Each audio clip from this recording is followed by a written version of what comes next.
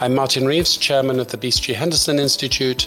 Welcome to our Insights podcast, where we discuss important new books and ideas in business. I'm delighted to be joined today by Jacqueline Novogratz, the founder and CEO of Acumen, an impact investment fund that has partnered to build more than 100 social enterprises to bring basic services like affordable education, healthcare, clean water, and so on to about 300 million people across multiple continents. She's the author of a new book, Manifesto for a Moral Revolution, Practices for Building a Better World. Welcome, Jacqueline. Thank you. It's a pleasure to be here, Martin. Let's start off with the title of the book. What do you mean by moral revolution, and why do we need one now? Why did you write this book now? Well, interestingly, I wrote it before the pandemic, when it was already becoming clear that our current institutions, in many cases, have run their course. We know that they're not working, but we've yet to reimagine with what to replace them. And if the last 50 years gave us a template that put profit at the center of, and the individual at the center of most of our institutions, what's needed in this next chapter is to put our shared humanity and the sustainability of the earth at the center. How we build that requires all of our institutions to change, and that in and of itself is the moral revolution, if you will. That's a very old-fashioned word and not a very business-like word, moral. Tell us about the word moral.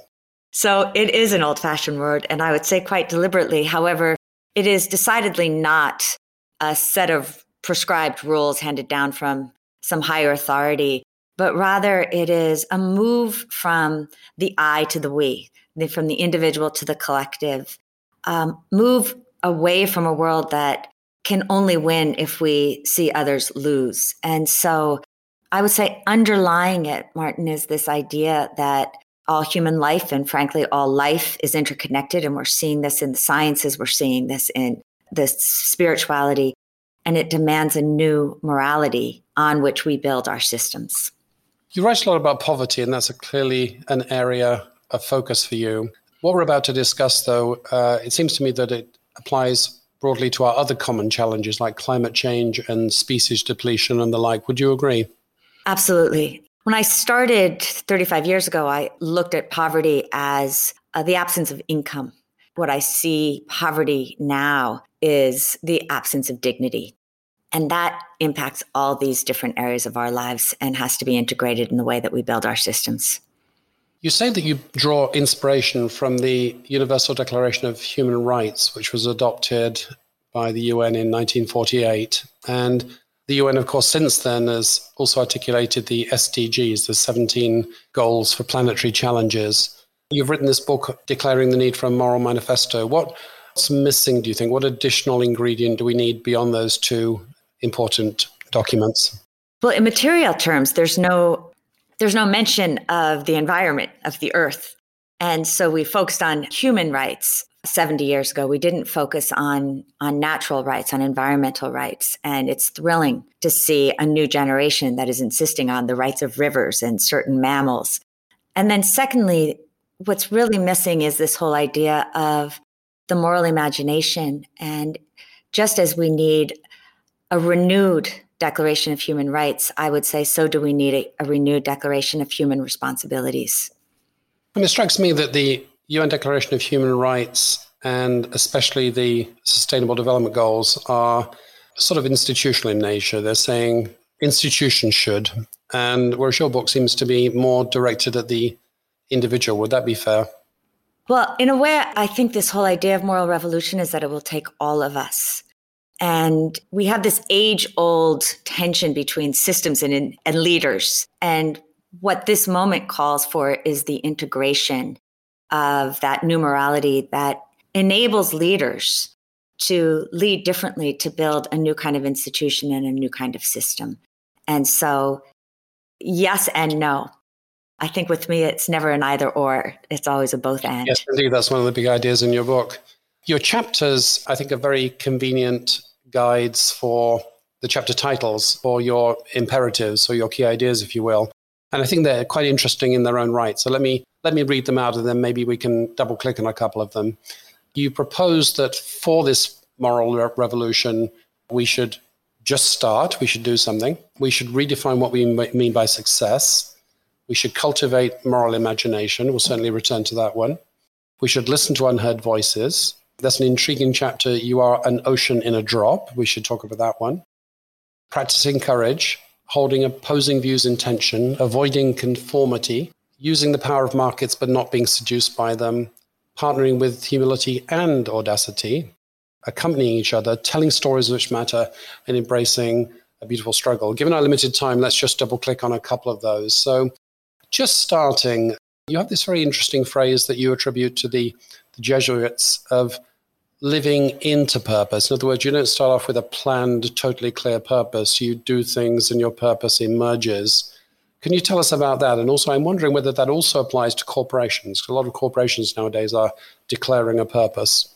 It's interesting that you started there. Well, so first, I wrote it because so many people, not just young people, frankly, it seemed to be people in their 20s, early 30s, and then it would skip to people in their 50s and 60s who would say, I really want to do something for the world, but I haven't figured out my purpose yet.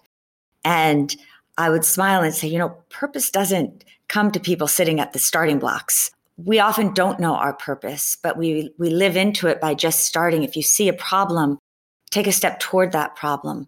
Let the work teach you where the next step should be. And the more steps you take, the more you might find yourself coming home, both to purpose and to yourself. But then in the beginning of 2020, pre-pandemic, a number of Fortune 100 CEOs would say, we're trying to retrofit our purpose. And I always found that mildly puzzling.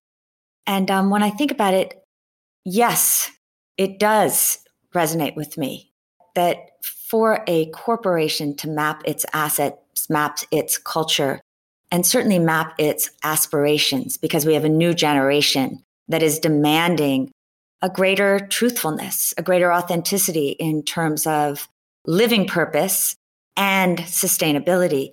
What are the steps incrementally that you can take toward that? In a way, Martin, let action drive toward both a greater manifestation and a greater declaration of purpose.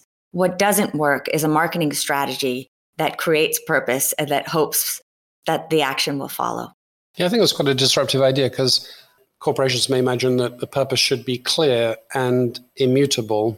But you're saying the authenticity and the meaning lies in learning and evolving towards a purpose. So that's a very profound idea, I think. Let's take number 2, which is redefining success. So I think success in business used to mean maximizing returns to shareholders. And I think that's already quite an old-fashioned idea. It's, doing that and looking after the interests of a broader set of stakeholders. But what do you mean by redefining success? I think that it is connected to maximizing shareholder returns. For too long, we put money, power, and fame at the center of our lives and the center of our definitions of success. And as someone who graduated from business school in 1991, right at the beginning, I think about who is lifted as our most successful graduates. And it's typically our wealthiest, our most materially successful. And the shift that's required is to really look at the amount of human energy our actions release in the world. And again, those who are building those institutions that put our shared humanity at the center. And that's not just for our business schools. That's for our parents. That's for our elementary schools. That's for all of our institutions. That's a very radical shift. Number 3 is, I think, probably the one that requires most explanation, is very central to your book, which is the idea that we need to cultivate moral imagination. What is moral imagination? Why is it important? And what can you do to cultivate it? So it's interesting that you work in the area of imagination and its connection to strategy. I have found, particularly when you're working with people who are unlike us, and that includes low-income people, that too many of us use the lens only of our own imagination to devise strategy and try to solve problems in frontier markets, in the emerging markets. Moral imagination insists on empathy, putting yourself in another person's shoes. But if you stop at empathy, you actually reinforce the status quo. It's too close to sympathy. Moral imagination requires putting yourself in their shoes, understanding their perspective, and then analyzing the systems that keep people back, but also having the honesty to recognize where they hold themselves back.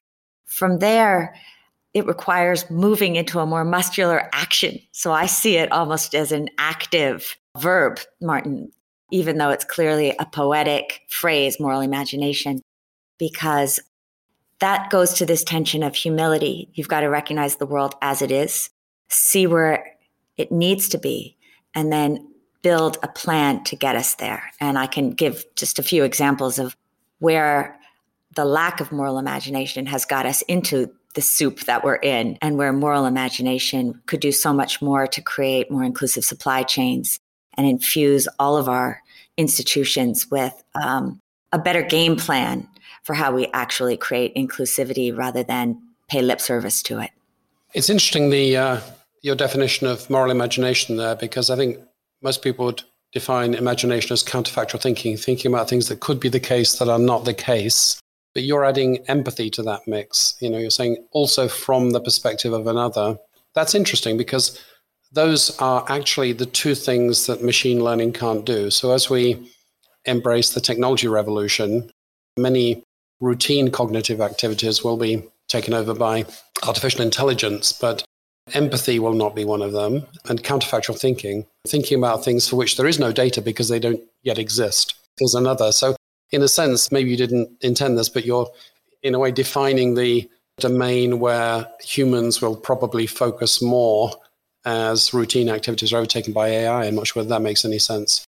It actually just was groundbreaking for me, because the way I would have described it from a narrative perspective is that when it comes to the poor, we have neither the nonprofit nor the for-profit sectors have seen them as customers. And so we have very little data on what people actually believe and want.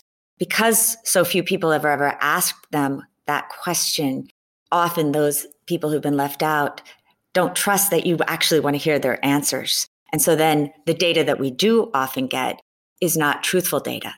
And so building those skills of empathy, and I would add deep listening, learning how to ask the questions, which AI could help us with, is required if we're going to create those truly paradigm-changing solutions. So thank you for that. I guess you're touching on another one there, number 11, accompanying each other. The idea that what needs to be given is not what you think needs to be given, it's what the other person needs, and that may not be what you think, and you have to stand in their shoes and think from their perspective to understand that. Is that the idea of number 11, accompanying each other? It's part of the idea. It's also the recognition, and this actually came to me from the economist Amartya Sen about 20 years ago when I read his book, Development as Freedom, where he talks about access to markets not being enough. And I understood it intellectually. But having now built 150 companies around the world, what that taught us was that it's just not enough to give people access.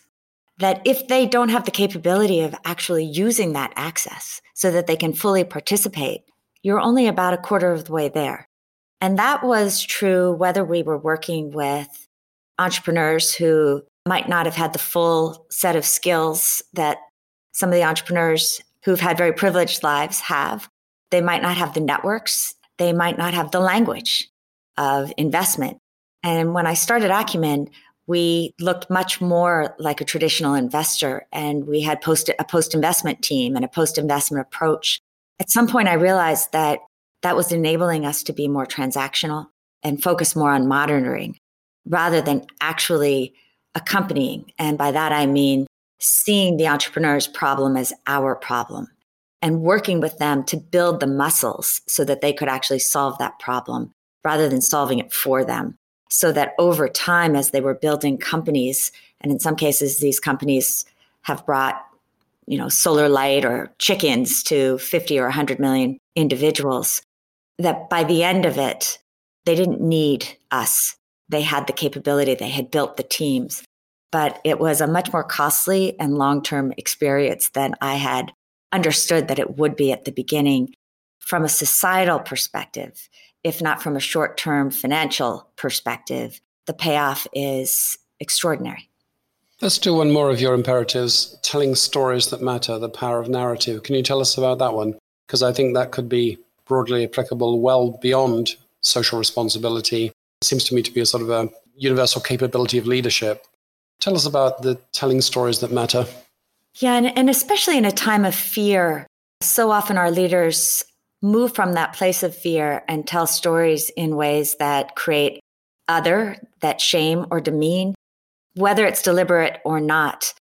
And the stories that matter are those stories that elevate, that find those customers, those voices unheard, and make them more visible so that they can actually participate in the larger story. Stories that matter might be the stories of the 90% of smallholder farmers in the chocolate or cacao business who make under $2 a day, despite the fact that chocolate itself is a $100 billion industry, that these farmers are 57 years old, and that if we don't find a new economic model that keeps the farmers whole, we're not going to have farmers that are growing and harvesting our cacao.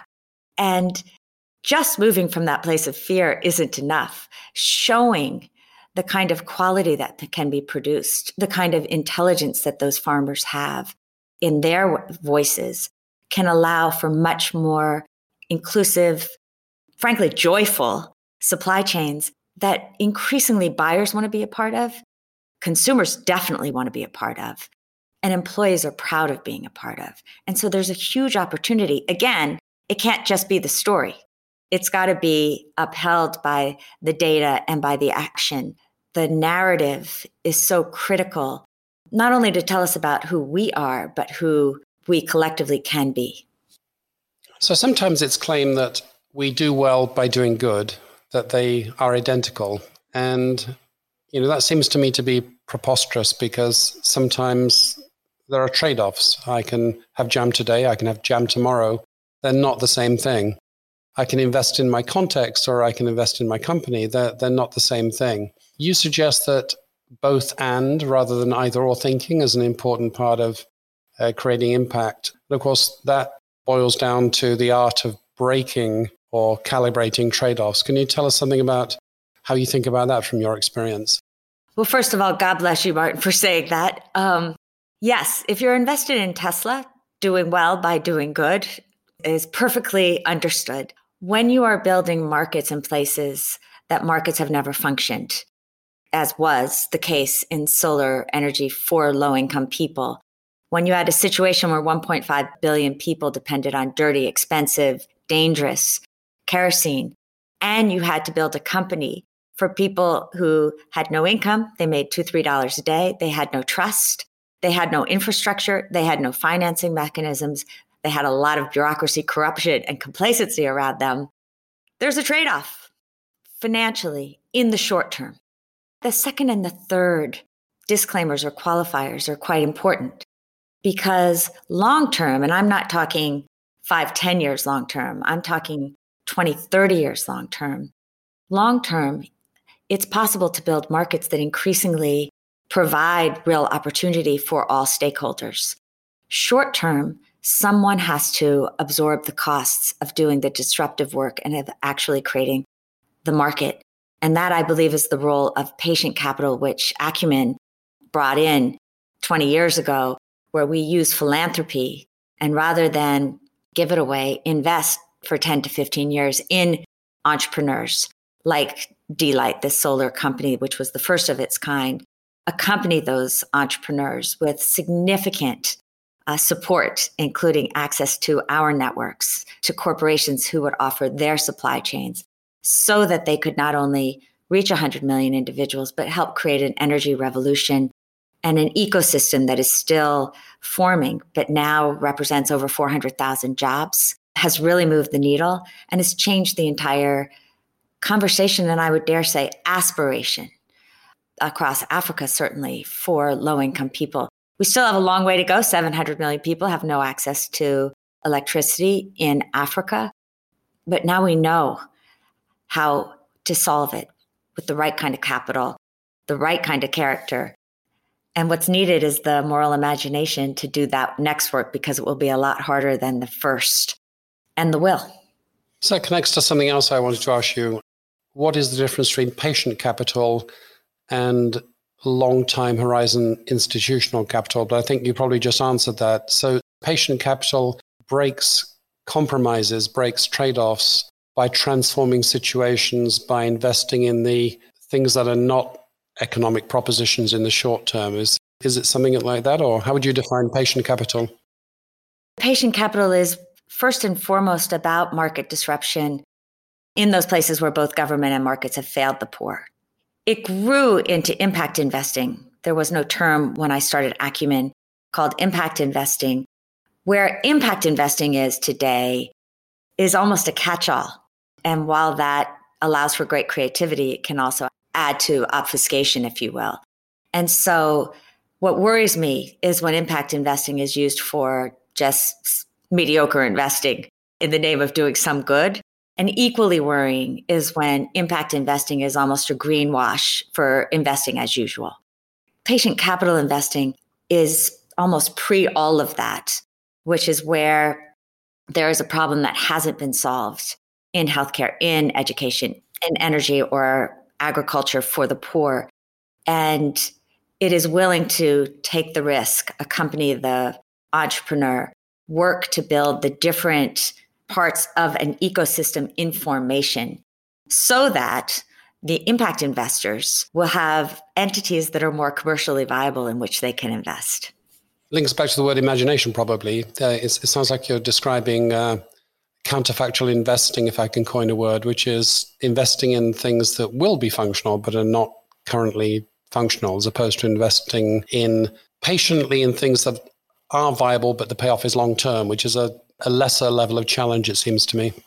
Yeah, the way I would have said it, Martin, is essentially to dive into the dysfunction, and there's plenty of that in low-income communities, to build greater functionality.